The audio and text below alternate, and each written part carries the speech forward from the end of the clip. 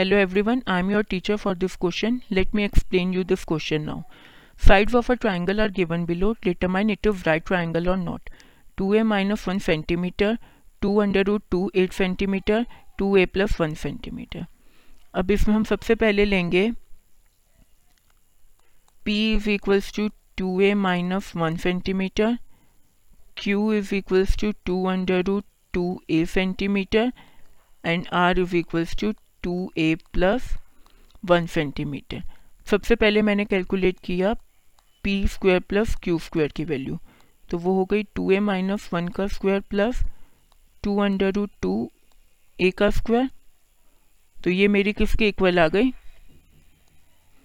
Solve करेंगे हम इसे. यहाँ पे a माइनस बी का होल स्क्वायर का फॉर्मूला लगाएंगे. 4a square plus 1 minus 4a plus ये कितना हो जाएगा 8a. तो ये इक्वल आ जाएगा मेरा 2a प्लस 1 के होल स्क्वायर के. अब आर स्क्वायर मेरा किसके इक्वल होगा 2a प्लस 1 का होल स्क्वायर. इसका मतलब मेरा दो साइड्स के स्क्वायर का सम तीसरी साइड के स्क्वायर के इक्वल है. तीसरी साइड जो कि मेरी लॉन्गेस्ट साइड है. इसका मतलब मेरा जो गिवन ट्रायंगल है that is a right triangle. I hope you understood this question. Thank you.